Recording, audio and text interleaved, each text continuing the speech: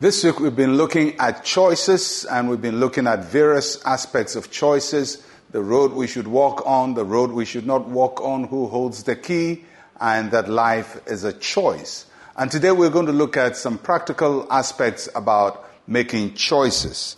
Psalm 119 verse 30. I have chosen the way of truth. Your judgments I have laid before me. The choices we make in life are ours. Once in a while, other people choose for us if we ask them to.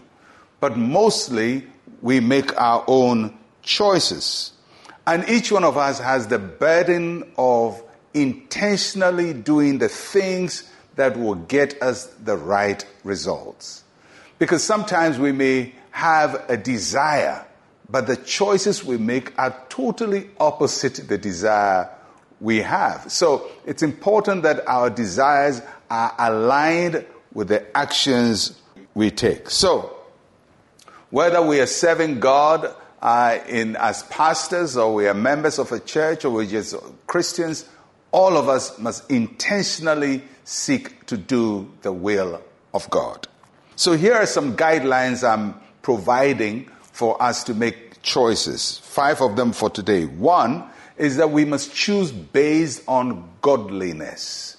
Godliness has to do with God's character. That's where we start.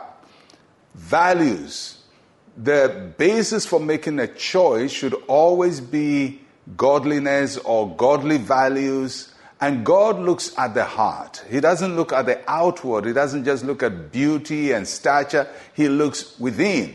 So for whatever decision you are making, don't just look at the surface and make the decision. In other words, if you're going to marry, you just don't look at somebody and say, oh, I like him, I like her, and marry her. Or this business looks good, I'm going to do it.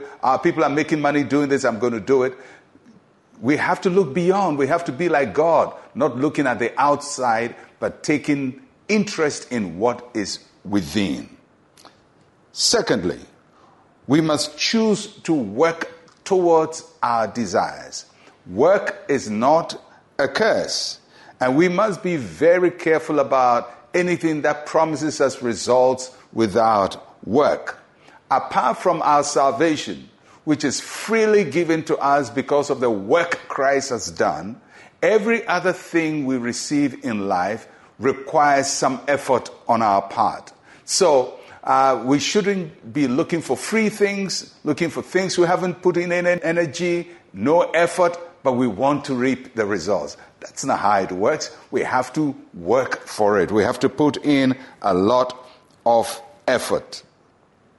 God gave Israel a promised land, and he called it the land flowing with milk and honey. But guess what? In the promised land, nothing flowed. They had to plant. Even the manna which they were receiving freely in the wilderness ceased in the promised land, and they had to work in the land of promise. That means that for the promises of God to become real in our lives, a lot of work has to be put in. We have to put in a lot of effort. So we must choose based on godliness. We must choose to work, and then we must choose to go the full distance of our journey.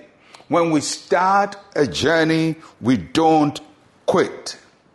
We don't stop along the journey. We don't say, oh, I've seen it all. I'm tired. I tried it and it's difficult. No, because on the journey that we have chosen, if it's the narrow gate and the narrow way, there's going to be difficulty. There's going to be setbacks, disappointments. There'll be negativity. People will fight you. People will resist you. But you stay on track. You stay on track. And don't quit if you're doing the will of God. We have to choose to magnify God in all that we do, because everything we do in life must end up to honor the Lord. And we must choose that Christ must be at the center of everything.